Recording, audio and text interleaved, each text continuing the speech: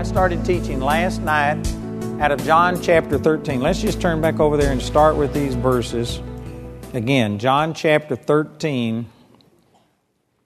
Jesus was speaking to His disciples the night before His crucifixion, and He said in John 13:34, "A new commandment I give unto you, that you love one another as I have loved you, that ye also love one another."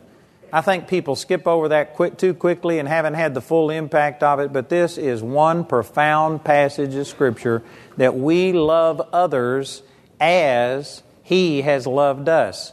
And I've made a bunch of points through this. One of them is that you can't love other people until you first of all receive the love of God. And this is why most people aren't walking in love, and they get so ticked off at people, short-tempered, and have unforgiveness and bitterness in their heart, is because we have been given a wrong impression of God's love for us. Religion has taught us wrong, and it's taught that God is very condemning and harsh and judgmental and critical and always looking for something, and if you don't live right and earn it, then God won't move in your life. Most people believe that God moves in their life proportional to their performance, and that is not what the Word of God teaches. And so that's what I've started trying to do, is to show us that God's love for us is different than what most people have understood. And then the next verse, I also use that. It says, "Then by this shall all men know that you are my disciples, if you have love one to another."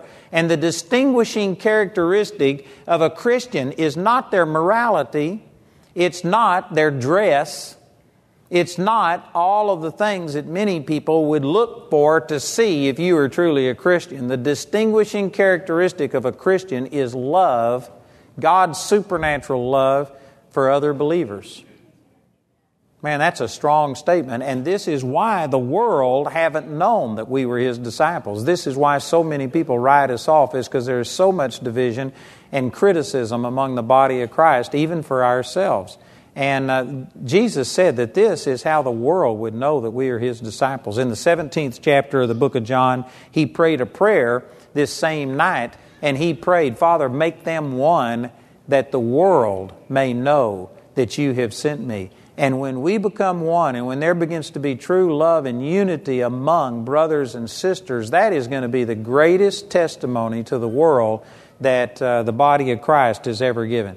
We put a lot of effort into radio and television. I do that. I'm not against it, but I'm saying that the greatest testimony is not television, radio, and things like this. It's the love, unity among the believers, and we haven't been walking in that. So this morning I turned over to 1 Corinthians chapter 13, and I want to go back there. I only covered a small portion of that one verse.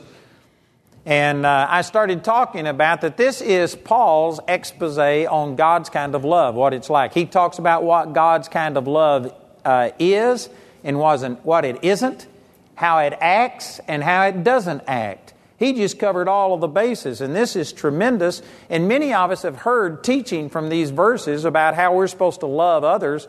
But what I specifically started this morning, and I want to continue it tonight, if God commanded us to love others like this, then God Himself certainly will live up to His own expectations. God would never demand more of us than what He is willing to give. And I've been showing, most of us believe that we're supposed to turn the other cheek, that we're supposed to be kind, that we're supposed to be patient, that we're supposed to do these things with other people, but most Christians don't believe God is that way with us. They see God as a very harsh, a very critical God that is constantly judging them and just looking for some excuse to let you have it. And I started talking about that this morning, and all we got through was in 1 Corinthians 13:4, where it says charity, that's talking about God's kind of love, suffers long and is kind. That's all I covered this morning. I'm going to try and go a little faster, but I'm not going to promise anything, amen. I just don't want to miss this. I don't have an agenda. I'm just trying to get across some of the things that God has shown me personally about how much He loved me. And if we only cover one verse the rest of the week, I don't care, just as long as we can get that point across. And so anyway, I'm going to try and speed up, but I'm not promising nothing. If you missed that message this morning, I would encourage you to get the CD. We have the CDs of last night and this morning, and then tonight's will be duplicated within 5 minutes of the close of this, CDs and DVDs. You need to get this and listen to it, because I've never heard other people preach these things. I'm sure that they do. No one person has a revelation of everything, but I'm saying it's not said very often. And we need to understand God is long-suffering with us and kind. God will treat you kindly. God will say positive things, reinforce you. God is not against you. And yet religion basically has presented a God that is just half ticked off, and He's looking for you to step out of line. I know that when I was in Vietnam, I hadn't renewed my mind. I'd experienced the love of God, but I still had my mind steeped in all of the stuff that had been taught me. And I wanted to be a witness in Vietnam much better than what I was. And I just felt so inadequate. I felt like I failed God. I only led a few people to the Lord, and I wanted to lead every person I saw to the Lord. And I just felt like I was failing and I wasn't living up. And I actually felt like God just put me on the shelf and that He was through with me. God was put out with me, because I was put out with myself. I was embarrassed, and I wasn't as bold witnessing as I would have desired to be. And so because of that, I just felt like I couldn't tolerate myself. How could God tolerate me? And one of the things I learned, praise God, is that I'm a new person in the Spirit, and God's looking at me in the Spirit, and He sees me differently than I see myself. But at that time, I didn't know that, and I thought God was just through with me and had put me aside. And I'm saying this for a reason, because I bet you that there is a bunch of people sitting right here in this room that you don't doubt God exists. You don't doubt that He's a good God and that He has power. But the problem is you doubt that He would use you and move in your life because you haven't been what you should be. And you feel like God has just put you aside. And I tell you, that's wrong.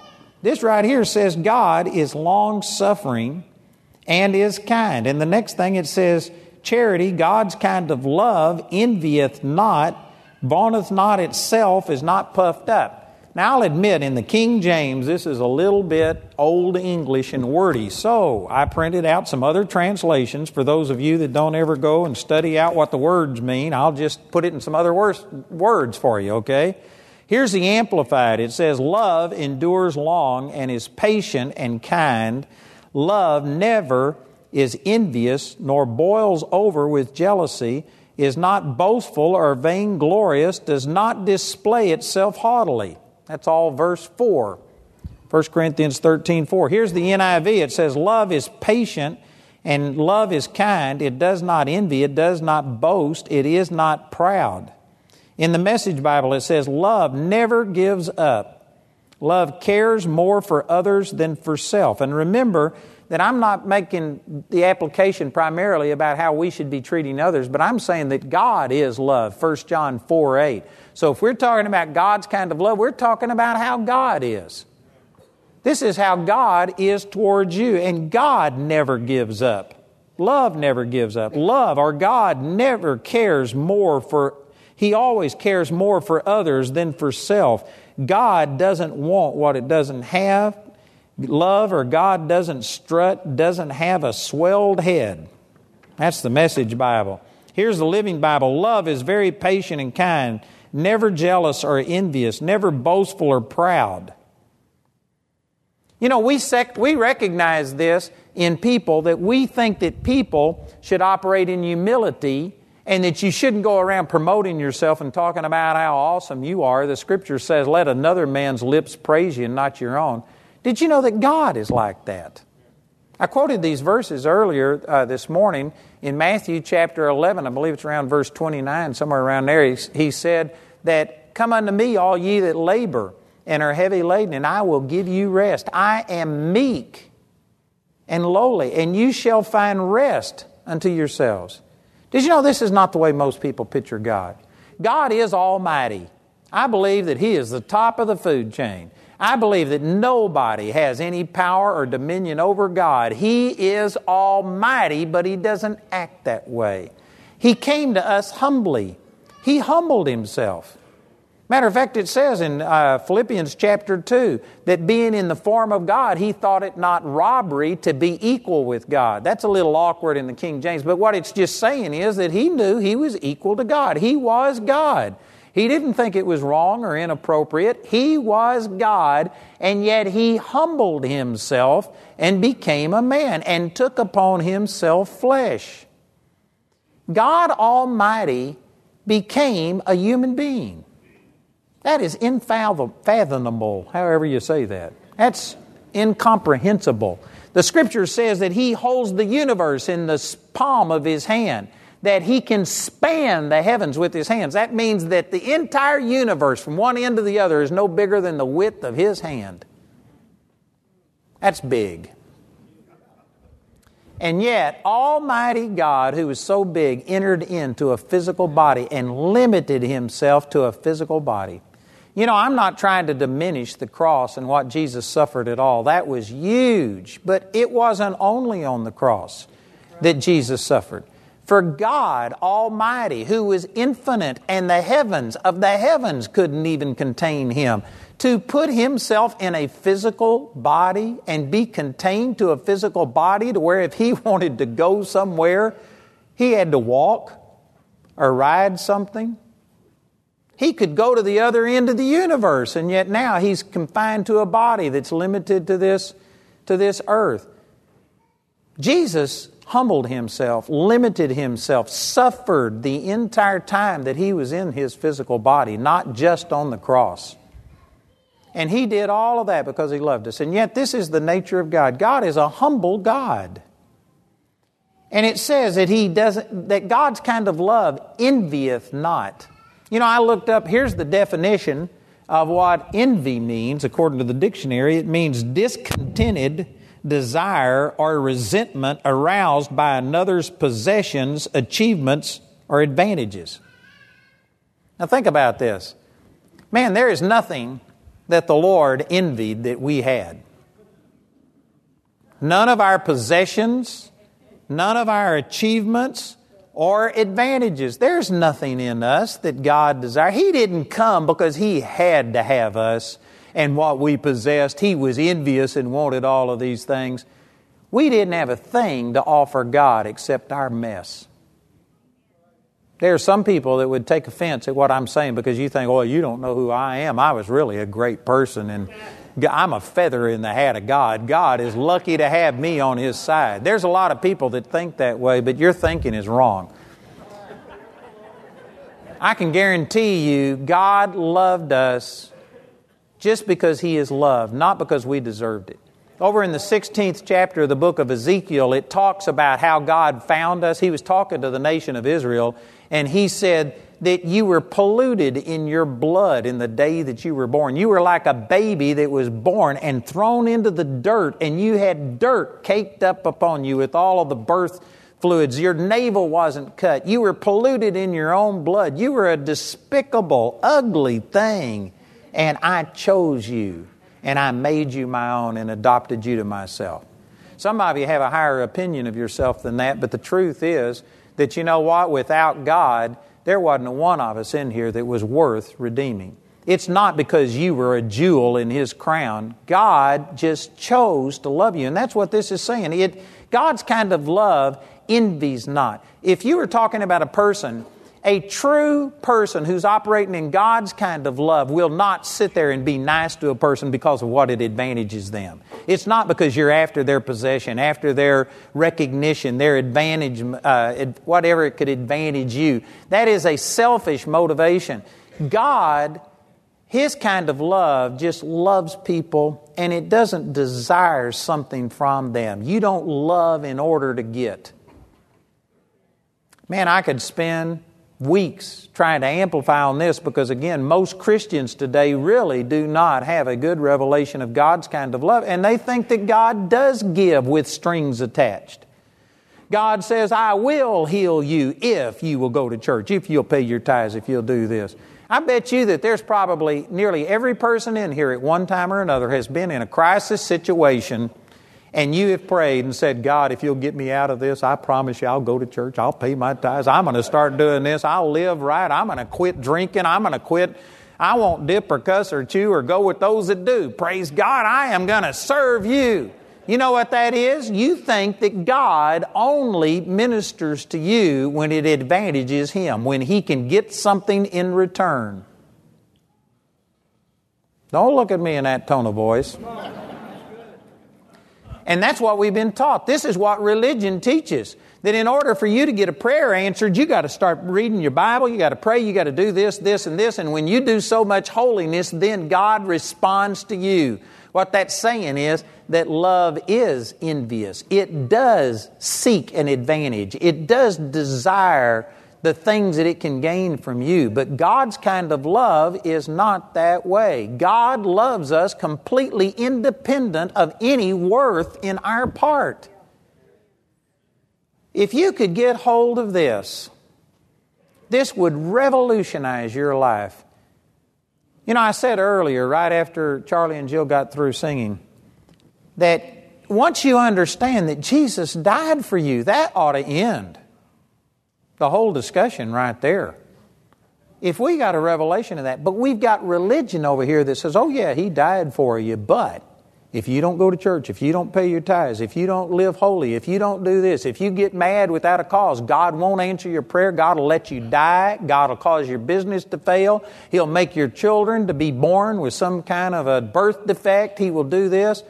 And religion has said those things, which just undoes the love that was manifest in the cross. And then, here's another doctrine that comes along. They say, oh yeah, your sins were forgiven up until the point that you made Jesus your Lord. But now, every time you sin, you got to go back to the Lord and get that sin confessed and under the blood. And if you don't, then God, there's two different manifestations. Some will say God will completely forsake you. You could have been born again for 30 years, and yet if you don't live holy and if you die with an unconfessed sin in your life, you'll go to hell. And that's the harsh interpretation. A lesser interpretation is that, oh, you won't go to hell, you'll still be saved, but God won't fellowship with you and God won't answer your prayer and God won't use you. It's the same thing, it's just a lesser consequence. And this is what religion has taught us. And you know what that does? That means that God's love is envious. It is seeking an advantage. You've got to do something. In other words, God will love you if you'll love Him. If you'll do what He told you to do, then God will do what He said He'll do. And that is not what God's kind of love is. Look over here in Romans chapter 8 at some verses. It says all of this, and it's amazing how this is just so prevalent in the Word of God, and yet our religious traditions make us miss these things.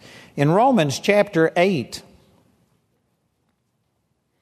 in verse 31, what shall we then say to these things? If God be for us, who can be against us? He that spared not His own Son, but delivered Him up for us all, how shall He not with Him also freely give us all things? If you stop and thought about that, let me ask you this. How much were you seeking God, fasting and praying, going to church, paying your tithes, living holy and doing everything right before you got born again? Most of us were living a sorry life, and God commended His love toward us in that while we were yet sinners, Christ died for us. Romans chapter 5, verse 8. He commended His love towards you when you weren't seeking Him. You received the greatest miracle that will ever be, which is being born again. And you received that when you hadn't done anything. You weren't worthy. You hadn't been fasting and praying. You couldn't say, God, I've done all of these things. Now save me because I believe for it. Man, you had to come and sing just as I am without one plea. And if God loved you so much to extend His love to you in a situation like that, it says, how much more now will He freely give us all of these things? Amen? Oh, I'm back. No wonder I couldn't find that. I was over in 1 Corinthians 13. So it says over here, He that spared not His own Son, but delivered Him up for us all, how shall He not with Him also freely give us all things? Notice it says freely. In other words, it's not a barter system. You live holy over here and God will do something for you. You know what I'm saying is profound. But there are people sitting right here thinking, now wait a minute, I can think about this. It says, you've got to do this and this and this. I could get plumb off the subject and go to teaching about the difference between the Old Covenant. The Old Covenant did say you have to do these things and then I'll respond. But in the New Covenant, Jesus has already done it. In the Old Covenant, Jesus hadn't healed anybody yet. And so the only way you could get healed in a sense was on credit. You do certain things and then God responds and on credit gives you healing. But in the New Testament, you don't do something to get healed. By His stripes you were healed 2,000 years ago. You don't do anything to get God to heal you. God has already healed you is what the Scripture says. You don't do things to get God to forgive you. Man, I'm countering so much stuff here. I hope you're sticking with me through this. But the Scripture, tradition, religion says you have to ask Jesus to forgive you of your sins and ask Jesus to come into your heart. That's not scriptural. Thank you for that one. Come on, Pastor Bobby. Some of you are thinking, now wait a minute, you do too have to ask Jesus to come into your heart. That's not what the Bible says. You don't have to ask Him to forgive your sins. You don't have to confess your sins to get God to forgive you. If you believe that, what would happen if you forgot one? Does that mean it's not covered? That would put the burden of salvation on your memory. Are you willing to make your eternal salvation dependent upon whether you remember every sin that you've committed? Man, praise God that isn't so. The Scripture doesn't tell you to confess your sins and ask God to forgive you. 1 John chapter 1 verse 9 does say you can. Man, how do I answer all of this stuff? There's just so much religion to counter. Let me just say this. The only other time in Scripture, in the New Testament, that it tells you to confess your sins is in James chapter 5 when it's talking about praying one for another. And when there is strife among brothers, you go to them and you confess your sin. I believe 1 John 1:9 is talking about, if you read it in its context, it's talking about when you are having strife and when you're thinking that you don't have any sin and stuff, you need to confess your sins one to another and pray one for another that you may be healed. But your salvation and your forgiveness from God is not dependent upon you confessing every sin. If it was, you couldn't be saved. Because you don't even know every sin that you've ever committed. You can't remember every one. The Scripture doesn't tell you to confess your sins like that for the purpose of forgiveness of sins. It talks about for relationship and reconciliation with brother. When the Philippian jailer came to Paul and Silas in the 16th chapter of Acts, I believe it's around verse 30 or 31, he said, "Sirs, what must I do to be saved?" And they didn't say, well, ask Jesus to come into your heart. Ask Jesus to forgive your sins. Do all of these things. That's not what he said. He said, believe on the Lord Jesus and thou shalt be saved and your house. Believe what? Believe that Jesus already came and died for the sins of the whole world. 1 John chapter 2 verse 2 says that He, Jesus, is the propitiation. That means the atoning sacrifice for our sins, and not for ours only, but also for the sins of the whole world. Did you know Jesus has forgiven the sins of the whole world? Individual sins aren't the problem. He's forgiven the sins of the homosexual, the liar, the murderer, the adulterer. The only sin that the Holy Spirit is convicting of, John chapter 16 verse 8, says that when He is come, the Holy Spirit, He will convict the world of sin, singular, and of righteousness and of judgment. And then in verse 9, He explains what sin it is He's talking about. In verse 9, it says, of sin because they believe not on Me.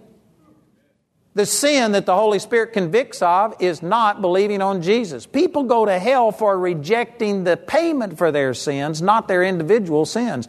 Their sins have been paid for. Jesus died for the sins of the whole world, and if people go to hell, it's because they rejected that payment for their sin. This answers a bunch of other questions. People think, well, now, wait a minute. I can understand Hitler going to hell, who killed 6 million Jews and a lot of others and people like that. It doesn't seem fair that a person who just didn't accept Jesus, but they lived a relatively good life and never killed anybody and never robbed or murdered, how could they go to hell and suffer right alongside Hitler? Because it's not your individual sins, murder or religion or whatever, that sends you to hell. It's the singular sin of rejecting Jesus. And if you truly understood what a huge payment that is, what a tremendous payment it was for God to become a man and for 33 years walk this earth in the form of a human being and suffer being human. And then suffer the rejection of His own people and the payment, and then go to hell and do all of these things. If you could understand that is what sends people to hell, then there isn't a hell deep enough or an eternity long enough to punish a person for rejecting such a great salvation. It's not your individual actions of sin. Before Jesus came, yes, that did separate us from God, and that was justification for going to hell. But now, the person who rejects Jesus, whether it's through rebellion or through ignoring Him and just thinking He's not important enough to merit your attention, the person who rejects Jesus, that is infinitely worse than being a homosexual, than being a murderer, than being a liar, than being a thief. It doesn't even compare. And if you understand that, now you can understand how that there isn't a hell number 2 or a hell number 3. That, man, if you reject Jesus, there isn't a hell deep enough or an eternity long enough to punish a person who would spurn such a great gift from God. Man, the Lord paid a huge price, and as it says right here, I'm back in Romans chapter 8 in verse 32, He that spared not His own Son, but delivered Him up for us all, how shall He not with Him also freely give us all things? Who shall lay anything to the charge of God's elect? It is God that justified. God has justified. The word justified is a literal term. It's a legal term, and I could go into all the ramifications, but the little simple definition, layman's definition that'll help you to understand, it just means just as if I'd never sinned. Justified, never sinned. It just declares you free from the guilt and penalty of sin. That's what Jesus did. Jesus declared you free, not only from the sin up until the time you got born again, but He forgave you of all sin, even the ones that you haven't committed yet. Hebrews chapter 9, verse 12, 14. Hebrews 10 and 14, and Hebrews 12, 23 says that. That's another message. If you hadn't heard that one, man, you need to figure that out. That's awesome. But He forgave you of all sins, and you have been sanctified and made perfect forever. Not just until the next time you sin. You have been perfected forever. Not in your physical body, but in your spirit man. Your spirit man is righteous and holy and pure. And John 4:24 says God is a spirit, and God is looking at you in the spirit, and you are holy and pure and righteous. I know some of you, it's just like tilt, overload, reboot. I know some of you think, I've never heard anything like this, obviously. Look at this again in Romans chapter 8. It says in verse 33, Who shall lay anything to the charge of God's elect? According to most Christians, it's God. It's the Holy Spirit. The Holy Spirit's showing me how wrong I am. The Holy Spirit's been on my case. The Holy Spirit's always telling me that I need to pray more, do this more, or something else. You're saying that God is the one who is doing all of these things. This is saying it's not God. God is the one who justifies. And then in the next verse, who is He that condemns? Most Christians wouldn't say it in these terms, but most Christians would say it's God who's made you feel miserable. It's God who makes you constantly sin conscious and who is condemning you. Religion actually fosters that and encourages it. But the Bible says in Hebrews chapter 10, verse 2, the last part of verse 2 says, So that you should have no more conscience of sin. You should not be sin conscious. And when I say that, some people just panic. Like, oh man, if I wasn't sin conscious and if I wasn't constantly aware of how I failed, nothing would restrain me. I'd just be out living in sin. There's no telling what I would do. That's not true. That's not true. Sin consciousness, man, I could get off and preach on a lot of stuff, but the Bible says that the law strengthened sin. 1 Corinthians chapter 15, verse 56. The law strengthens sin. The law is a ministration of condemnation and doubt and unbelief. 2 Corinthians chapter 3, verses 6 through the end of the chapter, and on and on. It says in Romans 7, I was alive without the law, but when the law came, sin revived and I died. When you go to preaching to people about how great a sinner they are and how God is angry at you and God's upset if you've sinned, it actually makes sin come alive on the inside of people. That was the purpose of the Old Testament law. I know some of you are thinking, this just is strange. Everything I've been saying, I've been quoting Scripture to you. I hadn't given a quote on everyone, but that's what the Bible says. This is saying, who is he that condemns? It says in Romans chapter 8, verse 1, there is therefore now no condemnation to them who are in Christ Jesus, who walk not after the flesh, but after the Spirit. For the law of the Spirit of life in Christ Jesus hath made me free from the law of sin and death. What is the law of sin and death? The law that when you sin, you get death. The wages of sin is death. And the law of the Spirit of life in me has set me free from the law of sin and of death. I am not under condemnation, even though I still don't do everything right. God isn't imputing sin unto me. 2 Corinthians chapter 5 and verse 18 and 19. God was in Christ, reconciling the world unto Himself, not imputing man's trespasses unto them. He's not holding your sins against you. The reason I'm hitting all of these things, people say, why are you countering everything I've ever been taught? Because it's these things that we've been taught that have lessened the sacrifice of Jesus. We thought that God only forgave us up until the time we got born again, and then every time we sin, we lose it. And it's now dependent upon us to keep ourselves saved and to do all of this. God forgave you of sin, past, present, and future. God is not angry at you. He's not holding your sins against you. Who is the one that's condemning you? It's not God, it's Christ that died, yea, rather that is risen again, who is even at the right hand of God, who also maketh intercession for us.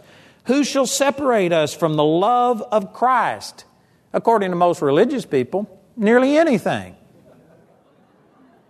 Just don't read your Bible and you're separated from the love of Christ. God, He may not send you to hell, but He won't bless you and He's not going to have fellowship with you. God won't have anything to do with you when you're doing wrong. This says, who shall separate us from the love of Christ? Shall tribulation or distress or persecution or famine or nakedness or peril or sword? As it is written, for thy sake we are killed all the day long. We are accounted as sheep for the slaughter. Nay, in all of these things we are more than conquerors through Him that loved us. For I am persuaded that neither death, nor life, nor angels, nor principalities, nor powers, nor things present, nor things to come, nor height, nor depth, nor any other creature shall be able to separate us from the love of God which is in Christ Jesus our Lord. This love that God extended towards us when we first got born again, He has never cut off the spigot. He never does anything to diminish His love towards you. And yet some of you are saying, but wait a minute, when I go out and sin, I don't feel the love of God. I don't have His joy. I don't have His peace. God quit flowing through me. That's not what happens. God doesn't fold His arms and say, all right, until you repent and get back on target, I'm not going to bless you. You won't have any joy. You won't have any peace. That's not it. God's arms are always open towards you. Nothing will ever separate Him from you. But when you go live in sin, it's not God that turns away from you. It's you that turns away from Him. God's love towards you never fluctuates based on your performance. I'm getting all of this from 1 Corinthians chapter 13, verse 4, where it says He envies not. He is not after something that you've got. It's not based on some advantage of you to Him. God loves you unconditional. He loves you without your performance. God loves you because He is love, not because you are lovely. God just loves you, and there's nothing that you can do about it. But you can do things that will keep you from accepting it. You can sit there and watch pornography and stuff like this, and you know what? That'll allow the devil to come in and put all kinds of evil desires, and you won't feel the love of God. You will be feeling the lust and all these other things, but it doesn't change God's love towards you. God loves you just as much. You just won't recognize it. You won't experience it. So I do agree that when you go out and live in sin, there is a diminished awareness of God's presence, but it's not God who shut the spigot off. It's you who shut it off. And so, yes, you need to live right, but not so that God could love you. God never has loved you based on your goodness. He loves you because of Jesus, and you accepted Jesus, and that is why God is passionate about you. God is love, and He just chose to love you. And the moment you tie God's love to some worth and some value on your part, then you have lessened it. You've reduced it to a human type of love where you only love when it's advantageous for you. Back in 1 Corinthians chapter 13, it's saying that God's kind of love envies not. It's not after anything. It's not trying to do something good in order to get you to do something good for them. God loves you independent of your ability to do anything for Him. He just loves you because He is love. Man, that is powerful.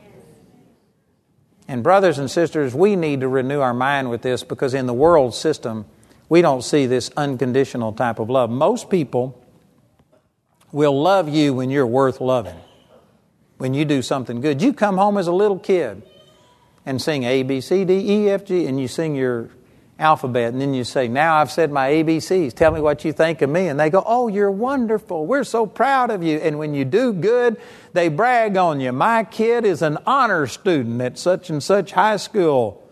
But let you mess up and see what they do. They'll ground you. They'll spank you. They'll say something to you. The whole world system operates on a performance-based thing. As long as you are beneficial, people will love you and keep you and promote you and do whatever. But mess up and you'll pay for it. God's not like that.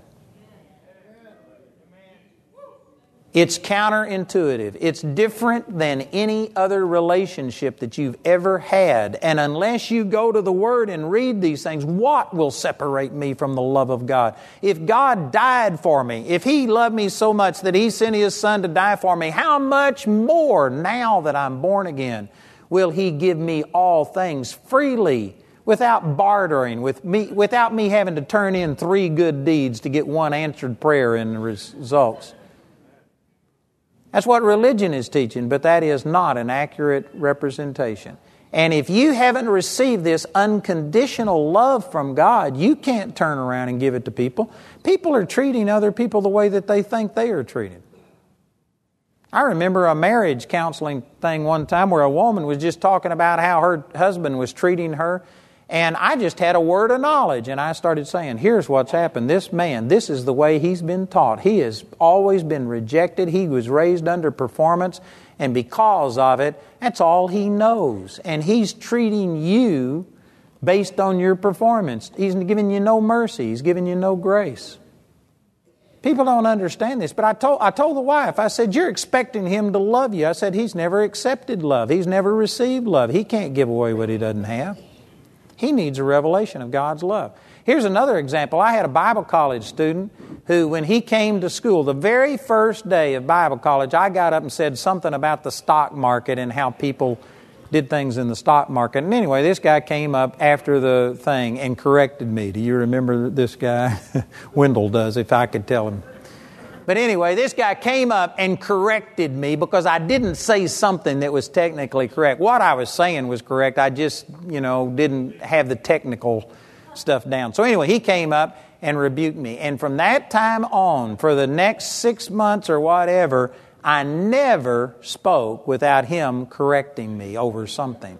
He corrected everything. Sometimes I'd say it's 1 Corinthians 6:10, and it was 6:11, and he would come up and point it out. This guy was a genius. He knew just about everything. And I couldn't say anything without him coming up and correcting me. And I mean, I spoke 4 times a day, 5 days a week, and 4 times a day, 5 days a week, he would come up and correct me and tell me something that I was wrong. And I guess every time he was right. Amen. And finally, he came up to me about 6 months into this thing, and he says, I hope you aren't offended, but I just want to tell you. And I knew he was going to correct me over something. And I said, well, I am offended. And he just looked at me and he said, well, why would you be offended? I said, did you know that you never have complimented me? You've never said one nice thing ever. All you do is look for something wrong. And you've criticized everything over the tiniest little thing when you knew that it was a slip or something like that, and yet you just constantly criticize. And I said, let me tell you, this is why there isn't a single person in this Bible school that likes you. I said, there's not a person in this Bible school who befriends you because you are a pain. I said, all you do is point out people's faults. And I just unloaded on this guy. I didn't say it out of bitterness. I just thought he needed to know. And I just told this guy, I said, you are a royal pain. And nobody likes you, and nobody's going to like you because of the way you act. And did you know, when I went home that day, I felt kind of bad about the way I just dumped on him. And you know what I did? I got to praying, and the Lord gave me a word of knowledge about him and showed me why he was like he was. And so I invited him and his wife out to lunch the next day, and I went to lunch. And I guess he was expecting me to dump on him again. I don't know. He was really quiet. And I just told him, I said, the Lord showed me in a dream what your problem is and what happened. And I just began to read his mail. And I said, your dad never accepted you. Your dad was so critical, he pointed out everything, and you decided that you were going to learn all there was to know. You were going to become so smart trying to gain people's acceptance. And I said, it comes across that you are critical and you're against people, but it's really the opposite. What you're trying to do is impress people so that people will think something of you, and you don't let them just accept you. You've got to show your superiority so that they would accept you. And when I got to saying these things, this guy just broke down in a restaurant and got to crying. He says, man, that's all true. And I was able to help him get through that thing. But anyway, my point in all of this is, see that people are thinking they've got to do something to impress you. I've got to earn your favor. I've got to do this. And in the natural realm, a lot of that is true because we're dealing with fallen human beings. But with God, that is not the way it is. There is nothing that you can do that will increase your value in the sight of God. Think about that. If you fast, if you pray, if you study the Word, if you go to church, if you pay your tithes, if you do every single thing right, that'll help you. It'll renew your mind. It'll make your heart more sensitive towards God, but it doesn't increase your value, your worth, God's desire to love you or move in your life one bit. God loves you independent of your performance. His kind of love is not after anything. There is nothing that you can give Him that God needs. God is not envious of a single thing that you've got. He just loves you because He is love. And when you actually start trying to make yourself worthy, what you do is get in the way of God's love. You cheapen it, thinking that it's like a human love. You scratch my back, I'll scratch yours. Unless you do something for God, God won't respond to you.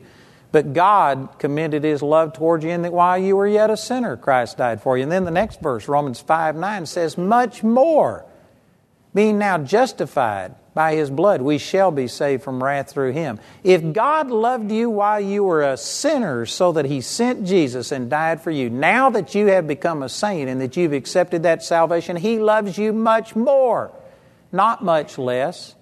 He loves you much more. He is not in this relationship for what He can gain from it. He is in this relationship for what He can give. And so many of us have never experienced an absolutely pure love with no ulterior motive. And we just can't understand that that's the way that God loves us. And then you factor religion in that He's come and said, unless you do this and this and this, God won't answer your prayer and God will turn from you. And it's really confused it. But I'm trying to get across that God's kind of love doesn't envy. It's not after a single thing. You've got nothing to offer Him except He just wants you. He doesn't want anything that you have. He just wants you. I'm going to move on. I'm going really fast tonight.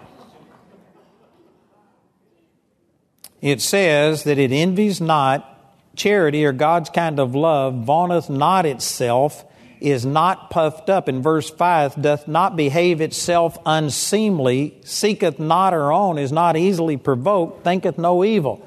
Here again, let me read one of these translations to you. The NIV says, love is patient, love is kind, it does not envy, it does not boast, it is not proud, it is not rude, it is not self-seeking, it is not easily angered, it keeps no record of wrongs. The Amplified here says that it pays no attention to a suffered wrong. All of these, again, are talking about how that we're supposed to walk in love towards others, but I'm trying to say that if God expects us to act towards other people this way, He certainly will do at least what He commanded us to do. And God isn't self-serving. When it says that love does not behave itself unseemly, the word unseemly means unbecoming. You know, again, there's just so much to counter because our society today, we use the word love to talk about lust and all kinds of degenerate sexual behavior and attitudes, and we lump it all together, and many of you think this is love. You know, Jamie and I were in a marriage seminar one time. There was 45 couples there. And they had everybody go around. And the very first night, all they did was talk about how they met and how they got together and how they got married. And there was 45 couples, and Jamie and I and one other couple came together in the Lord. God told Jamie and me that we were going to be married before we ever held hands.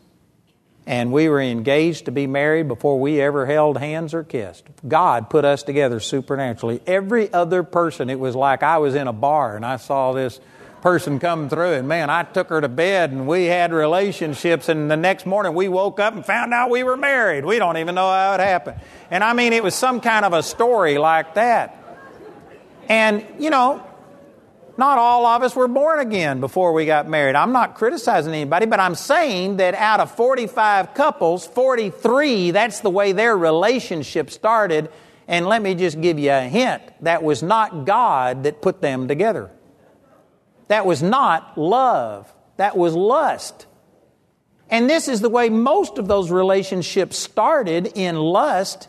And then they just, when they get born again, they just assume that it was all God, and they have all kinds of attitudes that weren't godly. It was total carnal. It was total flesh, and they just think, well, we love each other, but it's not God's kind of love. At the very best, it is a human love, which is limited, and probably it was lust, and many couples just start with that and just somehow or another think it's going to work out. These are some of the characteristics of God's kind of love. It says it never behaves itself unseemly. It never misbehaves. How many times have you watched some kind of a movie and a person is supposedly in love with their mate, but then somebody walks by and boing, they just fall in love. And they don't want it. They resist it. They try and remain faithful, but they can't help themselves. I can't help it. I just lost my love for you, and now I'm in love with this person. I'm sorry. I don't want it. It just happened. Hollywood has presented love like that. That is not love. That is lust. Thank you for that one, amen.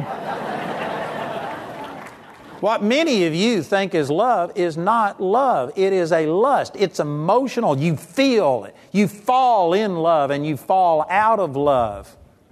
Let me share a scripture with you out of Titus chapter 2. You ought to turn over and read this one. You won't believe this is in the Bible. Titus chapter 2. Titus is writing to the older women.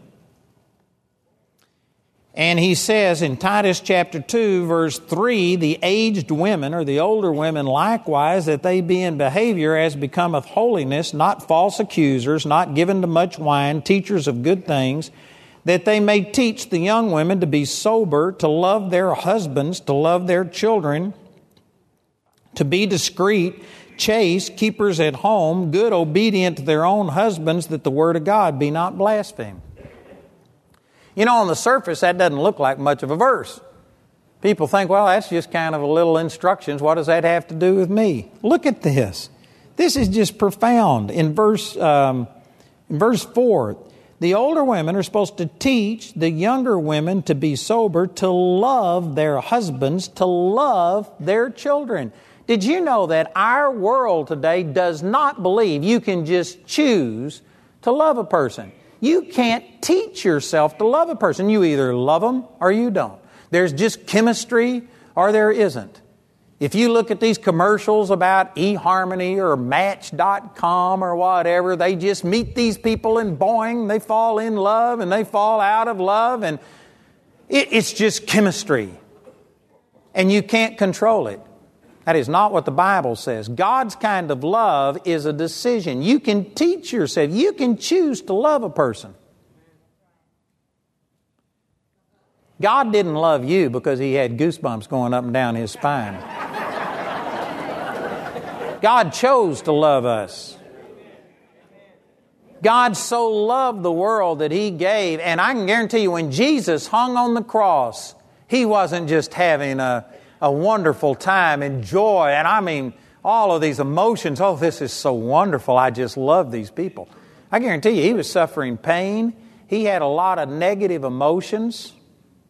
It says He was tempted in all points like as we are, yet without sin. If I would have been God Almighty hanging on a cross with people spitting in my face and putting a crown of thorns on my head and slapping me and saying, prophesy and tell who it is, I guarantee you I would have been tempted to turn them into a pile of ashes.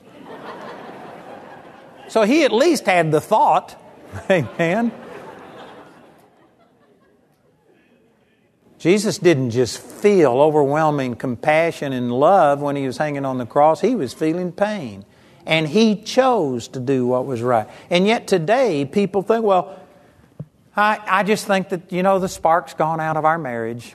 I just don't feel about them the way that I did. And so they look at that as justification for divorcing and going and getting somebody else. You know what really happened was you didn't marry him because of God's kind of love. You chose that person because she was the homecoming queen. And you could envision yourself walking down the street with her holding on to your arm and thinking, everybody's going to be jealous of me. I'm going to look good. It was all selfish. And the reason the woman chose the man is because he was the football captain and he had long wavy hair and muscles and buff. And then all of a sudden you wake up someday and the guy's hair's gone.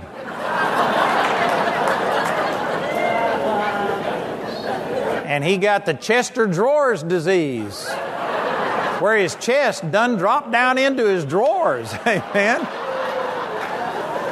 And he's no longer strong and healthy. And she said, I just think the love is the spark's gone out of our marriage.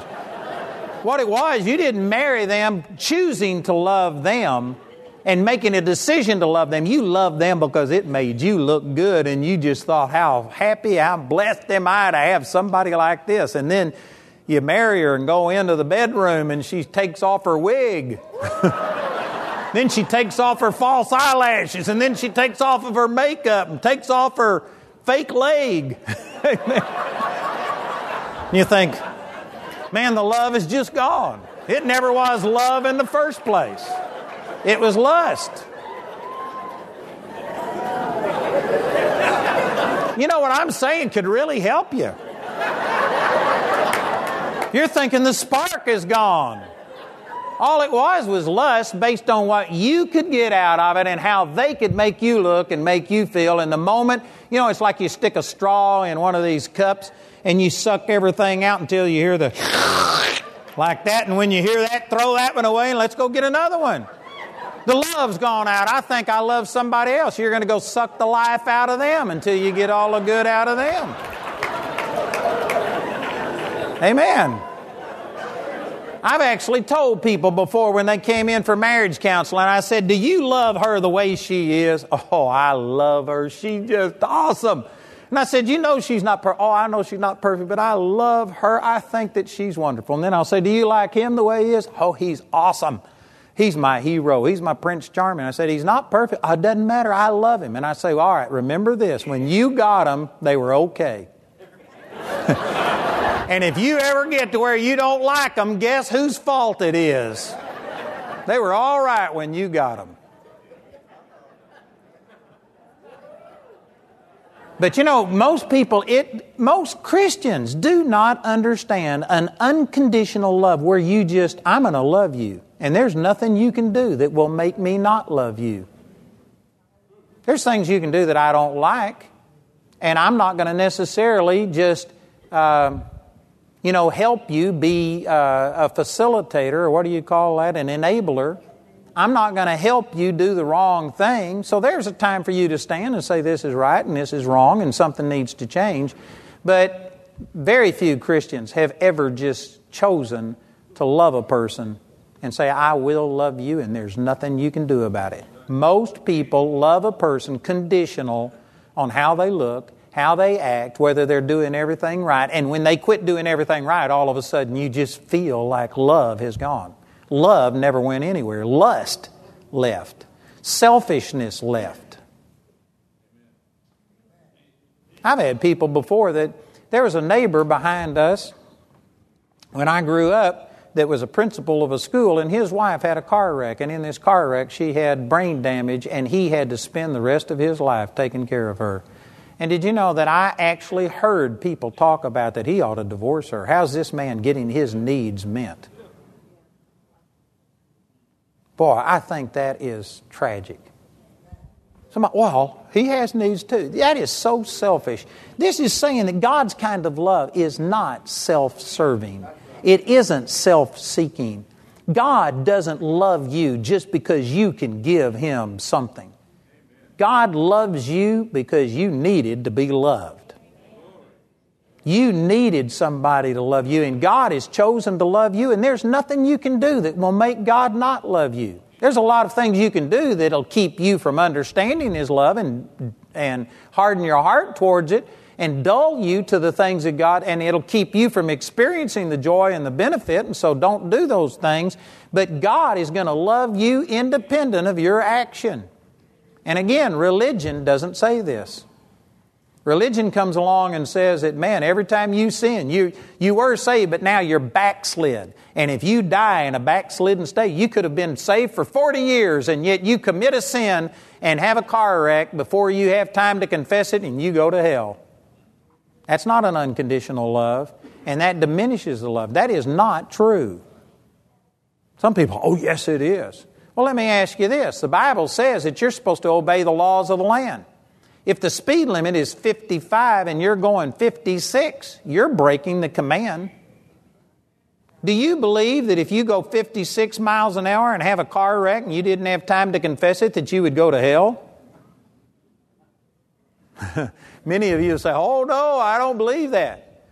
Well, why not? That's breaking the law, and God told you to obey the laws of the land.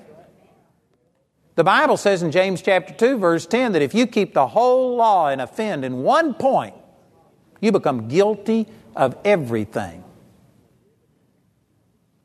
So if you're going to sit there and say that sin is a new offense against God and you got to get it confessed and under the blood, and if you don't, and if you died with an unconfessed sin, you'd go to hell. If I really believe that, then the moment you got saved, I'd just kill you. Because that's the only way you'd ever get to heaven. I might go to hell, but that's the only way you'd ever get to heaven is to have somebody just kill you and not give you an opportunity to mess up. Because I guarantee you mess up.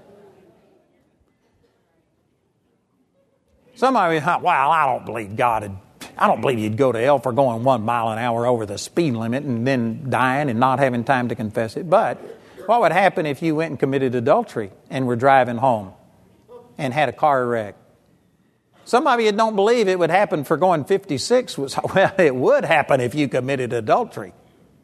Again, if you keep the whole law and offend in one point, you're guilty of all. There are no big sins or little sins. There are no good sins, acceptable sins. Sin is sin, and if you sin, and if sin is going to cause you to lose your salvation, then any sin would do it. That is a misrepresentation of God. Man, God is not self-serving. He doesn't behave Himself unseemly. God controls Himself. It is a choice. He is not got hormones flowing that affect His decision. He doesn't have bad days. He doesn't just get put out with you and I'm tired of you. And yet this world system portrays love as this thing that just comes over and you can't control yourself. You try, you just couldn't do it. That's not love, it's lust. There was a lady that was in one of my churches, and she was a school teacher, about 25, 26, and she had a student who was 16, I think it was, or 17, that fell in love with her, quote unquote. And he courted her, and so she was dating a student in her high school class that was 10 years younger than her. Her parents hit the roof. They got us involved. Jamie and I talked to them and stuff, and she just swore that, we're in love with each other. And God told us to do this. Once a person plays the God card, how do you counter it? So anyway, I didn't know exactly what to say. But then we went out to eat, and there was a group probably of 10 of us. And we walked in, and they hadn't made this public to everybody that they were quote-unquote engaged. And so not everybody knew. And we walked in and sat down, and we just sat at the table, and people sat on both sides of this woman. And we looked up, and the guy wasn't there. And we asked where so-and-so was. And she says, well, he's out in the car. I said, what's he doing in the car? Well, we just love each other so much that it breaks his heart not to sit next to me. And he's out in the car crying. He says, would you please let us sit next to each other because he just loves me so much. And she had to go out and get him and bring him in. We had to scoot over. Now I had something to tell her. And I took this exact verse. I said, God's kind of love does not behave that way. God's kind of love is not just so passionate that it can't control itself and it has to act that way. I said, that's lust. You can control God's kind of love. You will never be embarrassed with God's kind of love. When you see people that just have their hands all over each other and they can't control themselves, they ought to go get a hotel room, amen. But we just love each other so much. You can just write it down. That is not God's kind of love. God's kind of love does not act that way. I know I'm countering society, and many of you think I'm way off. I got Scripture to stand on for what I'm saying. There was a song I heard about somebody who went to bed and he couldn't close his eyes because he just loved his wife so, or I don't even know if it was his wife, is the person he's next to, just loved her so much that he couldn't close his eyes. He couldn't do without her. And I wanted to just throw up. That is not God's kind of love. That is not love. That's lust. God's kind of love doesn't behave itself unseemly. It is not self-serving. It is not self-seeking. It is not self-promoting. So much of what we're talking about love, it's this person, as long as they're doing what you want them to do, fine. And then the moment they quit being the person that just validates everything you do and they voice an opinion, well, then all of a sudden you fell out of love and you just feel like it evaporated. I can't fight it. All it is just lust. God's not like that. God doesn't want you to live like that, and God's not like that. God does not get ticked off at you. He is not easily provoked. That's what it says right here. It seeks not her own. God is not after just using you. I was taught my whole life that the only way you can glorify God is to do a work for God. Do something for God. We used to have a little poem in the Baptist church that says, Mary had a little lamb. It would have been a sheep, but it joined the Baptist church and died from lack of sleep.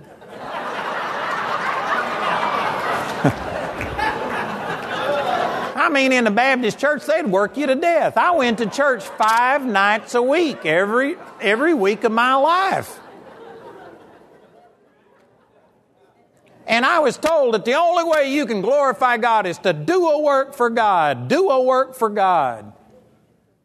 But you know what? God wants you, not what you can do for Him. Now, if He gets you, He'll get everything that He needs because you will serve Him out of love. So I'm not saying that service isn't important, but right here in this chapter, if you speak with the tongues of men and of angels, but if you don't have God's kind of love, you're like a sounding brass and a tinkling cymbal. You're just a gong. You're just making noise. If you can prophesy and understand all mysteries, and if you don't have God's kind of love, you're nothing. If you give all of your goods to feed the poor, and if you give your body to be burned and don't have it with God's kind of love, it's nothing. The Lord told the elder of the church at Ephesus that you've done all of these things. Man, you are righteous, you're doing this, you're dealing with the hypocrites, you're doing all of these things, you're doing everything right, but you've left your first love. Repent, or I'm going to take everything away from you. God was more after their heart than He was their service. It's all about relationship. God wants you, not what you do for Him.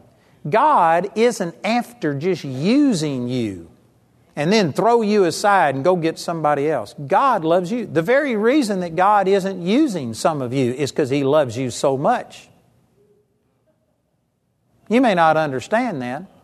But if God was to put you in a position of leadership and answer your prayers and give you the opportunities that you want, you aren't mature enough to handle it. And God will literally let His kingdom suffer because He doesn't want to abuse you. He doesn't want to hurt you. He doesn't want to put you out in front and then have you fall because you aren't able to handle it. God loves you that much. God is not in this for Himself. God loves you unconditionally. And many of us haven't ever received this kind of love, and so therefore we aren't showing this kind of love to other people. It says here that it's not easily provoked. Most people believe God has a very short fuse. It doesn't take much to tick God off. But that's not true. God is the absolute opposite of what many people have thought. Man, God is not easily provoked. God loves us. He's patient. He's kind towards us. And notice it says He thinks no evil. I touched on this morning out of Philippians chapter 4, but He told us to think on things that are honest and pure and lovely and just and are of good report. If there's virtue and praise, think on these things. God doesn't think evil. God doesn't focus on the evil in your life. He doesn't look at all of the problems in your life. God is looking at the good that He's done in your life. God believes in you more than you believe in you. Not your natural self, not your carnal abilities, but the born-again you. He sees you, and it says in Ephesians chapter 2, verse 10, that you are His workmanship, created in Christ Jesus unto good works. In the spirit man, you have everything that there is. The mind of Christ, you have all of this ability. God believes in you. God is for you. He's not thinking on the evil. That is absolutely awesome. It says in verse 6, rejoiceth not in iniquity, but rejoiceth in the truth. You know what? There are many people that just feel like God told you not to do something. You go out and do it anyway, and God says, I told you so. You're going to reap what you sowed. I told you not to do it, and you're just going to have to swallow it. You knew better than this. People act that way, but God doesn't. God will never sit there and rub your nose in it. God will never punish you. He's already punished His Son. He put all of His wrath upon Jesus. There isn't any wrath left in God for you. For those who don't accept Jesus, there is a future wrath. God's not venting it right now. But if a person doesn't accept Jesus, there still is a holiness and a wrath of God. But for any person who's a believer, God punished you, or God punished Jesus for you, and He will never punish you. If He was to punish you, it would be double jeopardy. It would be invalidating what His Son has done. If God gets angry at you, He would be unjust then in putting His anger against you on Jesus, because He punished Him and you. I read those verses this morning out of Isaiah chapter 54, that He'll never be wroth with you, nor angry, and His covenant of peace will never depart, neither will His kindness ever leave you. It's an unconditional covenant. God is not mad at you. And I know that this goes contrary to our religious tradition that teaches it's all conditional and it's only momentary until the next time we sin and everything else, but I'm doing everything I can to counter this and show you from Scripture that God does not rejoice in iniquity, but He rejoices in the truth. Look at this in verse 7. I'm trying to get through this quickly. I'm going to quit in the name of Jesus. But He bears all things. God's kind of love bears all things. And God is love. Jesus is love. So Jesus bears all things. All things. Most people believe He'll put up with a little bit, but not all things. I've had people come to me by the hundreds in marriage counseling, and they say, hey, I just can't stand it anymore. I can't bear anymore. And they feel justified. And most people will tell people that. You're only human. You can only take so much. What I tell people is, when you say, I can't bear it anymore, that means that you've never tried God.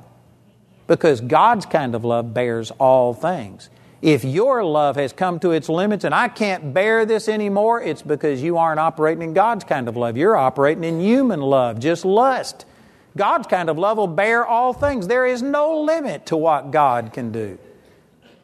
And that's not only true in our relationships with others, but that's true in God's relationship with you. There's nothing you can do that will offend God. God has already placed all of your sin on Jesus, and there's nothing you can do that will diminish His love for you. There's nothing you can do that will make Him love you more. God loves you independent of you. There's nothing you can do about it. It bears all things. It believes all things. Did you know God believes in you? I quoted that verse. I misquoted it this morning out of... I said it was in Philippians chapter 1. It's actually in 1 Timothy chapter 1, where God counted me faithful and put me in the ministry. God has faith in you. God is believing in you. And that's awesome. If God believes in you, who are you to disbelieve in yourself? What makes your opinion better than God? Who do you think you are? What right do you have to reject God's opinion of you? Man, those are strong statements. It says it hopes all things. Love produces hope. If you don't have hope, it's because you have not received God's love for you. The moment you receive God's love, I guarantee you, your hope will go through the roof. You will start believing and envisioning things and thinking, man, things are going to get better. It doesn't matter if the bill collector's knocking on your door, if the doctor's telling you you're going to die. It doesn't matter. When you understand love, your hope just goes through the roof. If you are hopeless, if you're depressed, it's because you aren't operating in love. You aren't thinking on how much God loves you. Our hope would be there, and you'd be able to bear all things, believe all things, hope all things, and endure all things. Again, people just say, I've got limits to my endurance. How do you say that? Endurance. Thank you. I've got limits to my endurance. But if you're in God, if you're in love, it endures all things. If you say that you've reached the limit, it's because you aren't into the God yet. You aren't into your spirit. You're doing it in your own human ability, and you haven't let God start living through you yet. Man, I had a lot of other things I was wanting to say, but the heart can't absorb more than the seat can endure. In verse 8 it says, charity, or God's kind of love, never fails. God never fails in His love towards you. Human love fails. Everything in this natural world is polluted and corrupted, but I'm telling you, God's love for you is pure. I just pray that somehow or another you could understand that. You know, I experienced God's love in a tangible way 44 years ago next month. 44 years ago, for 4.5 months, I was caught up in the presence of God, and it changed my life. But you know what? I wouldn't wish that experience on anybody because it becomes addictive. You get hooked on the emotions, on the physical high. And you know what? I nearly died after that. I got sent to Vietnam and the emotion wore off. And in Vietnam, I spent 13 months asking God to kill me, not because of Vietnam or because of any of that. It was because I had felt the love of God. I had this emotional thing and I no longer had the emotion. And I panicked. How do I get it back? And I nearly got killed twice in one day in Vietnam. And I realized I wasn't as excited about dying as I thought I was. And I thought, I think I'm praying wrong. I think I need to live, and I didn't know how to live without this, and so I didn't know what to do.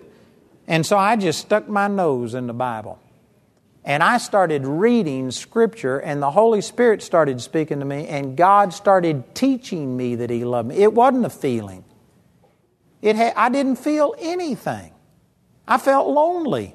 I felt by myself. I felt all kinds of things. I felt fear sometimes. I felt all kinds of stuff in Vietnam, but I started getting the knowledge that God loved me. And I started just speaking the love of God to me, completely opposite to what I feel. And I tell you, it was hard. It was like coming off a drug addiction where you've been hooked on something, and I had emotions, and I wanted the emotion back.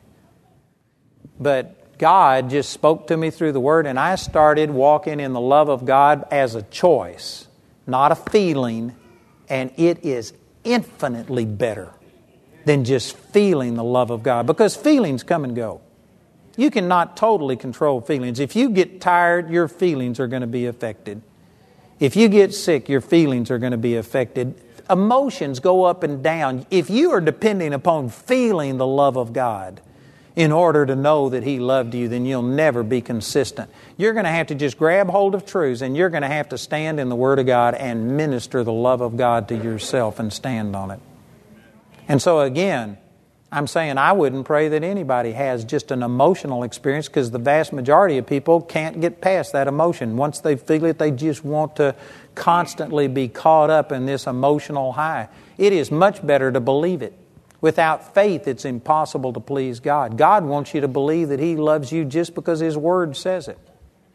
And I've taken a lot of scriptures tonight and trying to convince you, and I've got a lot more I'll be sharing tomorrow, but you just need to get hold of the Word of God and start speaking the love of God to yourself. Amen? Praise God. Let's pray and receive these truths. Father, we love You, and we thank You that You love us. And I know that every person in here says that they know that You love them. But Father, we pray, according to Ephesians chapter 3, that You would give unto us revelation of the height, the depth, the length, and the breadth of the love of Christ, that we might know the love of God, which is beyond just mere knowledge of it, that we might be filled with all the fullness of God. Holy Spirit, we welcome You to show us how much You love us. That, Father, You'd help us to renew our mind from just these human examples and the misrepresentation of how you reject us when we mess up. Father, I pray that You would show all of us that You love us, and just like we've been reading in 1 Corinthians 13, that it is not envious. You aren't in it to get something from us. You're all here to give. It is not self-serving, self-seeking. It's just to bless us. Father, I pray that You'd speak this to people. Thank You, Jesus. I speak in the name of the Lord that there are some of you in here that have just felt so unworthy, you've failed, and because of it, you won't let God love you. You don't feel worthy. You aren't worthy. You don't deserve it. But I speak to you in the name of the Lord that it's given unto you anyway, completely independent of your performance. And if you'll just open up your heart right now, God will reveal His love to you. God will show you how much He loves you. If He loved you enough to send His Son to die for you, He loves you so much now that He'll give you everything freely, independent of your performance. It's just a matter of receiving it. And once you understand that love, faith works by love. Father, I just speak in the name of Jesus that people are being set free from this guilt and condemnation and unworthiness that keeps us from understanding your love. Thank you, Jesus. And we agree and we receive that, and thank you for your love. Thank you that it's going to get stronger, that our revelation of it is growing day by day. Father, I speak Luke 24:45. It says, Jesus, open their understanding that they might understand the Scriptures. Father, I pray this over every person in here, that you would give us eyes to see, ears to hear the love of God, that we would get a revelation of your love for us. Thank you, Jesus. I believe that you take these things and that this impacts us and we get a greater revelation of your love. In the mighty name of Jesus. Amen. Praise God. You know, if you aren't born again, you need to be born again. And even though I was preaching about two Christians, I've said a number of things, that your sins have already been paid for, but you have to accept Jesus. Jesus paid for them, and He's the payment. Unless you have Jesus, then you would have to pay for your own sins. You need to make Jesus your personal Lord. And then once you get born again, you need the baptism of the Holy Spirit. I hadn't used this verse, but in Romans chapter 5, I believe it's around verse 5, it says, the love of God is shed abroad in our heart by the Holy Spirit, which is given unto us. You know, when I received the Holy Spirit, you know what the number one results in my life was? That was the night that I had this love just poured out in me. I tell you, when you experience the baptism of the Holy Spirit, the number one thing, you speak in tongues, and there's gifts of the Spirit, and those things are good and valid. But the number one thing is that you just have the love of God shed abroad in your heart. If you don't have the Holy Spirit, I guarantee you it's impossible for you in yourself to truly understand and embrace the love of God. You need the baptism of the Holy Spirit, which includes speaking in tongues. It's not limited to that, but it includes it. If you don't speak in tongues, when you speak in tongues, you edify yourself and build yourself up on your most holy faith, is what the Scripture says. It's just like a switch. That if you want to be edified, if you want to understand the love of God, start speaking in tongues, and boom, it's just like turning on a dynamo, and the love of God starts flowing in your life. It is a powerful, powerful gift. If you don't have that, you need it. We've already seen, I don't know, maybe 80 or 100 people receive the baptism. 3 have been born again in 2 services. But if there's anybody here tonight who doesn't have this salvation and or the baptism of the Holy Spirit, you need that. And I'd like to pray with you. If that's you, I want you to raise your hand so that I can pray with you. If you don't speak in tongues, you ought to have your hand in the air and let me pray with you. Anybody else?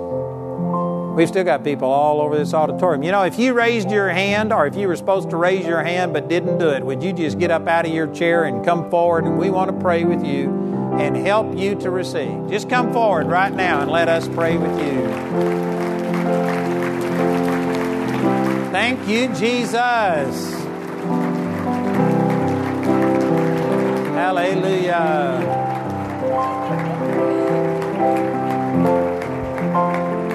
Isn't this awesome?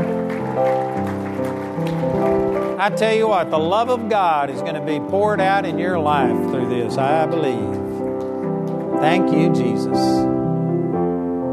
Awesome, awesome. Praise God. You know, I've said this every service, but we're going to give every person who comes down here a free book that will explain all of this in a lot more detail. We aren't taking from any of you. It's just like I was trying to preach tonight. I've got nothing to gain by this. I'm not taking your scalp back any place and showing people, we aren't doing all of this. We're just here to bless you. So if you are out there and if you don't speak in tongues, I know that there's churches that preach against it and preach that this is the devil. But it's not. I speak in tongues and I am not of the devil. And this has made a huge difference in my life. If you don't speak in tongues, you ought to come down here. You got nothing to lose. You got everything to gain. You got nothing to lose. We aren't going to do anything weird or wild. I was on the other side of this issue at one time, thinking that this was all of the devil, and yet the Holy Spirit was drawing me, trying to get through to me, and I wanted to. I was just afraid of what would happen. If you're in that situation, I encourage you to come down here. You got nothing to lose. You aren't going to get something bad. You're going to get a free book. Amen. You ought to come down here and at least give it a try. Anybody else? Before I can pray with you to receive the baptism of the Holy Spirit, you first of all have to be born again. Jesus is the one who gives the Holy Spirit. So you got to receive the giver before you receive the gift. Is there anybody down here who's not absolutely certain whether or not you've made Jesus your Lord, and you need to pray first about that? Is there anybody? If that's you, I want you to raise your hand, and I'll pray with you to make sure that you're born again. Anybody? Here's one right here. Praise God. Man, that's awesome. We're going to pray, and you're going to know that you've passed from death to life. Anybody else? Anybody else? You aren't sure. You want to pray? Make sure. Anybody else? I'm not trying to talk you out of your faith in the Lord, but there's just so many people who they just assume that I'm a good person and I go to church and I'm not bad. Isn't that enough? No, the Bible says that the devils believe and tremble at the name of the Lord, and yet won't you know, O vain man, that faith without works is dead. That doesn't produce salvation, just believing that God exists. You got to do what the devil never did, and that is you got to make Jesus your Lord. Romans 10:9 says, if you will confess with your mouth the Lord Jesus and believe in your heart that God raised Him from the dead, you shall be saved. That doesn't mean that you're going to be perfect, that you'll never make a mistake, but it means you're willing to give Him that control. You're willing to turn your life over and serve Him the best that you can. If you haven't done that with all of your heart, then you need to be born again. Anybody else want to pray with me? Anybody else? Y'all sure? Amen. All right, we're going to pray with these 2 or 3. And what I'm going to do is I'm going to pray a prayer that will be similar to what you need to say based on Scripture. And if you will pray this prayer after me and mean it from your heart, then you'll be born again. It's not magic. You have to believe it. But if you believe, it says with the heart man believes and with the mouth confession is made. If you will believe and speak these words, you'll be born again. Is that a good deal? Awesome. I'd like to ask everybody to pray with me so that they won't feel like we're just listening to them. And if you will mean this, then you'll be born again. Amen? Let's say this. Say, Father, I'm sorry for my sin. I believe Jesus died to forgive my sin. And I receive that forgiveness. Jesus, I make you my Lord. I believe that you are alive, that you now live in me. I am saved. I am forgiven. In the name of Jesus. Amen. You believe that? Awesome. Do you believe that, brother? Awesome. Welcome to the family. You just got changed. On the outside, you're still a woman, you're still a man. But on the inside, you are now both the temple of the Holy Spirit. It's what the Bible says. Your insides are totally changed. And you'll spend the rest of your Christian life trying to figure out what happened to you. It's awesome. So, all of us up here now, according to Scripture, we are the temple of the Holy Spirit. That means that this is what God created you for. You don't have to wonder, will He fill you with the Holy Spirit? He made you to fill with the Holy Spirit. He wants this more than you want it. So you don't have to beg, you don't have to plead and wonder, will He do it? All He needs is you to crack that door of the temple a little bit, and He's going to come rushing into your life with the Holy Spirit and revealing the love of God to you. Isn't that good? So we're just going to pray a prayer, one simple prayer, and welcome the Holy Spirit to come in. And then I'm going to ask our prayer ministers to come up here and stand behind you, and they're going to lay hands on you. Because the Bible says that through the laying on of hands, the Holy Spirit was given. And so as we pray, then they are going to lay hands on you and release this power of the Holy Spirit to flow into your life. And after they lay hands on you, then I want you to quit asking and just trust the promise. He said, if you being evil know how to give good gifts to your children, how much more will the Heavenly Father give the Holy Spirit to those who ask? You'd treat your children that well, your Heavenly Father is going to treat you. He's going to give you the Holy Spirit. And so we're going to quit asking and start thanking God that He did it. And then those who have the baptism of the Holy Spirit and already know how to speak in tongues, that's all of the people standing behind you. We're going to start praying in tongues. And we're going to start thanking God. The Bible says that when you pray in tongues, you give thanks. Well, you're praising God in a heavenly language. So we're going to start praying and thanking God for giving you the Holy Spirit. And at that time, I want you to quit thanking Him in English and you go to thanking Him in tongues. Start speaking in tongues. And I know some of you think, well, how do you do that? What do I do? I've got a book that will explain. I'm not going to take a lot of time, but just one thing. This is the number one thing that stops people. They just wait on the Holy Spirit to force them to speak in tongues. They think it's going to be like when you throw up, that you can't stop it. It just comes out. That's not the way that it is. The Bible says that you speak with tongues as the Holy Spirit gives you the inspiration. It's just like when I spoke tonight. I believe God spoke through me. But He didn't force me to say a single thing. It came out through me. I spoke. I thought of the words. It would have been better if God would have controlled it 100%, but He didn't. It was me speaking under the inspiration of the Holy Spirit. That's the way speaking in tongues is. It's you speaking. You do the speaking. You have to make sounds and by faith believe that the Holy Spirit is giving it to you.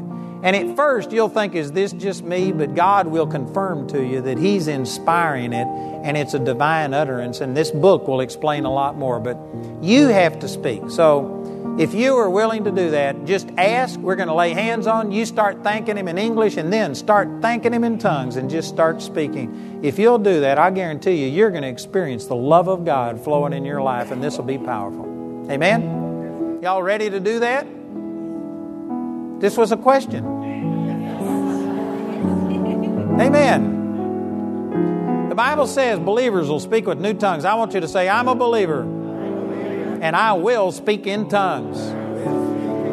Father, I thank You for all of these. Thank You for these two that got born again tonight. Thank You, Father, that we are all the temple of the Holy Spirit, that You created us to live in. And so right now, we just open up the doors of these temples. And Holy Spirit, we welcome You. We want You to come into our life. We want Your power.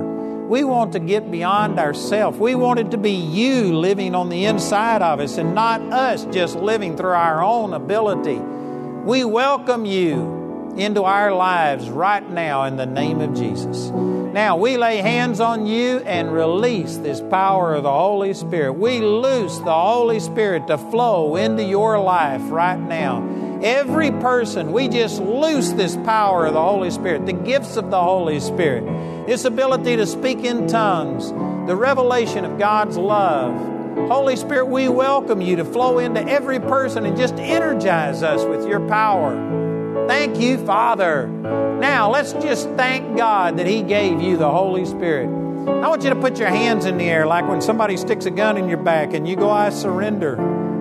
Just yield and surrender right now and say, Father, I thank You for giving me the Holy Spirit. Thank You that I am God-possessed, that I have the gifts of the Holy Spirit. Those of you who know how to pray in tongues, let's pray in tongues right now and just begin to worship God. Speak in tongues so that they won't feel like everybody's listening to them. And as we speak in tongues, you just start speaking with us.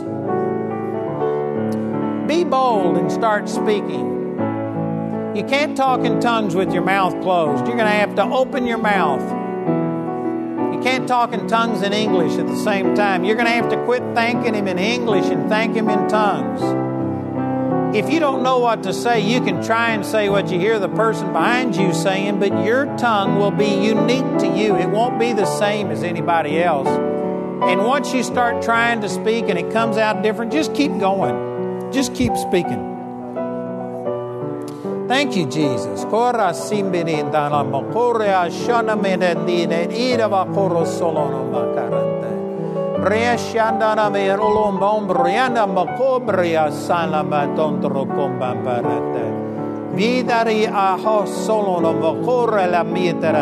worry about what it sounds like.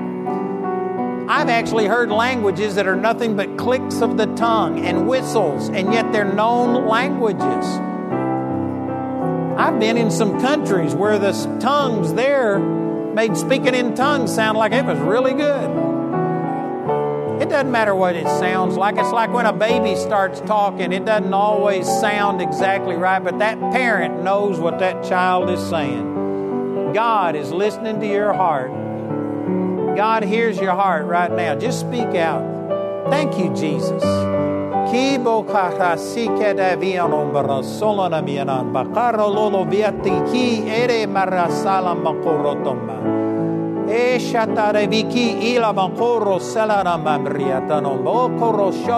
Talk loud enough to hear yourself. Just speak out. Hallelujah.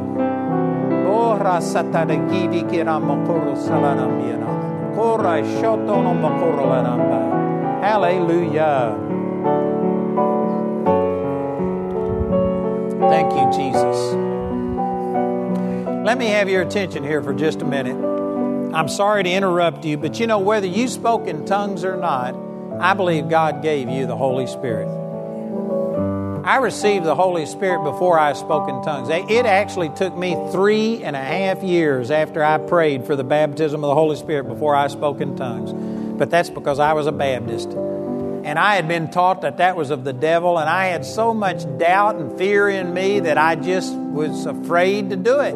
But you know what? I kept after it. I finally got my questions answered. I now speak in tongues, and I've written down all of the problems that I had with this. I've written down what speaking in tongues is all about, why it's important. It's much more important than what any of you understand. I promise you that. And for you to get the full benefit of what's happened in your life, you need to understand what's happened. So I've written all of these things in a book, and I'd like to give every one of you a book. For those of you who got born again, this will also talk about what is salvation, and it'll help you on that. And so it covers those two things, being born again and baptized with the Holy Spirit. And I'd like to give every one of you a book. So we've got Robert standing right here in the center aisle. He's the one with his Bible in the air. And if you would just follow him, he's going to take you to a room right around the corner and give you a book. And if any of you have a question, he'll answer your questions. There's people there that will pray with you and help you. We just want you to get the maximum benefit from this experience. So please go with them and let them get this book to you. Amen? Isn't that awesome? Let's praise God for all of these. Thank you, Jesus. Hallelujah. Praise the Lord. Awesome, awesome. I think we've had about, at least 80 people come in the 2 services prior to this. So this is another 30 or more. And so praise God. That's awesome. We've nearly got as many people receive the baptism of the Holy Spirit as the people in the upper room, and they turned the world upside down. Ought to at least affect the Houston area. Praise God. These are all of our prayer ministers right here. All of these people have been through a training session with Ashley and Carly and Robert. Many of these people have traveled with us. They have prayed with a lot of people. These are people that are ready to pray with you. And I just want to ask, if you desire prayer for anything, to come forward. You remember we gave all of these testimonies tonight? Most of those happened through these people praying right here. Every time I teach on the love of God, which is really simple, we will see greater increase of healings and things like that. And it's because faith works by love, Galatians 5:6. If your faith has been quickened because you understand how much God loves you, you ought to come and let somebody pray with you and get these things that have been wrong in your body out. So if you want prayer, just come forward right now and let us direct you to one of our prayer ministers, and we are going to pray with you, and we're going to believe God for miracles. The rest of you, you're welcome to stay and pray with us. Let me remind you that tomorrow morning we have a 10 o'clock a.m. service, and then tomorrow night we start at 6 p.m. instead of 7. It's 6 p.m. And then right after the morning service at about 12:15, we're going to have our meeting about the Bible College here in Houston. If any of you have any desire about the Bible College, please plan on coming in the morning and being here for the noon meeting. That'll make a big, big difference. Amen. Praise the Lord. You're dismissed if you need to be. Father, we thank you and we just praise you for loving us and for the good word. Thank you, Jesus. Father, we pray for all of these right now. And we believe that you have already healed every single person down here, that it's already been purchased. By your stripes we were healed. And we just stand here in agreement right now, and we exercise our authority, and we speak to sickness and disease, to tumors, to arthritis, to heart problems, to brain problems. Father, we just release your anointing right now and believe that the healing power of God is flowing through every one of these. We command sickness and disease to be gone in the mighty name of Jesus.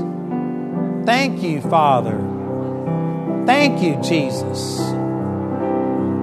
Hallelujah. Somebody here's had a brain tumor or a growth on your brain. It's caused headaches and things like this. Who is this? I want you to identify yourself. God is going to heal you. Right here is a lady, right here. Anybody else that's had a brain tumor with headaches, things?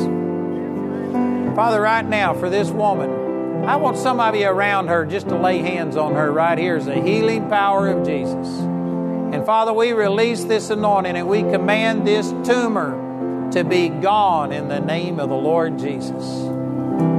Tumor, we command you to dissolve, to shrink, to leave this body, for pain, headaches to be gone in the name of Jesus. And whatever the prognosis is, whatever's been said, we say in the name of Jesus that thing is shrinking and leaving. She's going to live and not die and declare the mighty works of the Lord. We speak healing over her, and thank you, Father, that thing is removed, and any damage that it's done to her mind, thank you that it's being repaired right now in the mighty name of Jesus. Amen. Amen. You believe that? Did you have any pain before we prayed? I can't hear you. You can shake your head yes or no. Yes, you did. Do you have any pain now? It's gone. Isn't that awesome? Praise the Lord. That's awesome.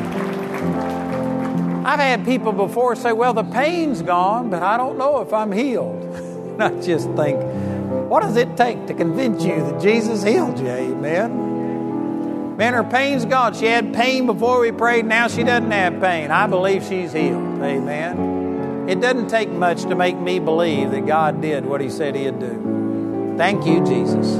Father, we love you. Thank you. Somebody here's been suffering with stomach problems. You've had a lot of stomach problems. Right here's a man. Anybody else? If this is you, I want you to stand and raise your hand so I can make sure who I'm praying for. Here's one back here. Here's one here. Anybody else? Would you stand so I can see you, but just want you to stand. Anybody else? Back here in the back. Father, in the name of Jesus, I release your anointing towards these, and we command these stomach problems, whatever the source is, whatever the problem is, stomachs, you be healed in the name of Jesus. We command this pain in the abdomen to be gone now in the mighty name of Jesus. You get out of these people and leave them alone. And Father, I loose your anointing now to flow in their bodies and repair whatever was damaged. Thank you, Jesus. One of you in here had surgery as part of this problem, and you've got complications from surgery, and here's the Lord healing that. Your bodies are being healed right now. Father, we agree and we receive this. Thank you that the pain, the discomfort, the problems are gone in Jesus' mighty name. Hallelujah. Thank you, Jesus. Father, we agree and we receive these miracles right now in Jesus' name. Thank you, Jesus. The Lord is speaking to me right now about some people. I don't know exactly how to say this, but you've had demonic strongholds in your life against the love of God. You've had abuse, hurt, and just things that have raised up these strongholds, and it's really been hard for you to receive the love of God. It's hard for everybody just because God's love is not like human love, so it takes effort. But there are some of you that there are demonic strongholds that have blocked you to the love of God, and the Lord just spoke to me that He's going to tear down these strongholds, break those things, and there's going to be a freedom for you to grab hold of these truths and receive. If you're one of those that believe you've got some just strongholds, demonic things in your life that have blocked you to the love of God, I want you to stand and raise your hand so I can see who I'm praying for. And I'm going to pray, and I believe God's going to make a difference in your life. Regardless of what somebody else has done to you or what they haven't done to you, God can overcome this. And I believe you are having these strongholds broken in your life right now. Father, for these right now in the name of Jesus, whatever it is, whatever Satan has done in their life, we just thank you that you're bigger than that your power is greater than that. Right now, Satan, we break your dominion and power. We command these strongholds to be broken in the name of Jesus. Loose them and let them go. And Father, I thank you that right now you're changing their focus, that they aren't looking on what people have done to them, but Father, instead they will be occupied with what you have done to them, what you have done for them. I just thank you that you're opening up their hearts right now, and that these thoughts are taken captive, and that they're focused on you, Father. And I believe from this moment on there's going to be a difference, that now your love will be able to penetrate them where it wasn't able to penetrate before.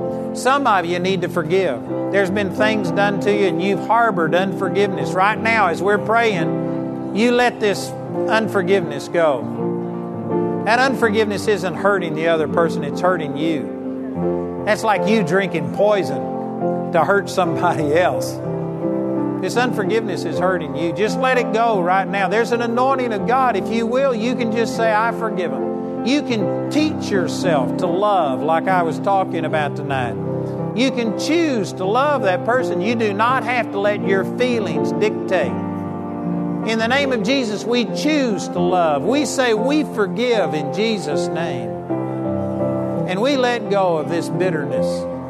Father, we bless them. We wish them nothing but good. We refuse to be angry any longer. And Father, I thank you that as we let these things go, that we are being set free. I believe that was a word from God for some of you. You're being set free right now as you forgive the other person who's abused you or hurt you. And Father, we just thank you that the love of God is going to abound in our life like never before. We agree and we receive that in the mighty name of Jesus. Amen. Amen. I believe that's going to make a difference in your life. That's going to make a difference. That's awesome. Thank you, Jesus. Father, we agree and we receive it. Hallelujah. Man, there's some awesome things happening down here. People are being set free. That's awesome. Thank you, Jesus. Thank you, Jesus. We receive your power and your deliverance flowing through every person. Amen, amen, amen. Praise God. Well, it looks like just about every person, nearly every person is being prayed for. I'm going to let you go. I'd like to encourage you to please receive this as a word from God, that God is trying to speak to you about how much He loves you, and meditate on it. Let God expand on it. But if you can receive this, it'll change your life. That's what's changed my life. Amen. So make sure you get the DVDs, the CDs of this, and come back tomorrow. We'll be here at 10 in the morning, 6 p.m., and then we're going to be back. We're going to have that Bible college meeting about 12:15 tomorrow. So God bless you. You're dismissed. If you need prayer, just stay here and one of our prayer ministers will be praying with you. Amen.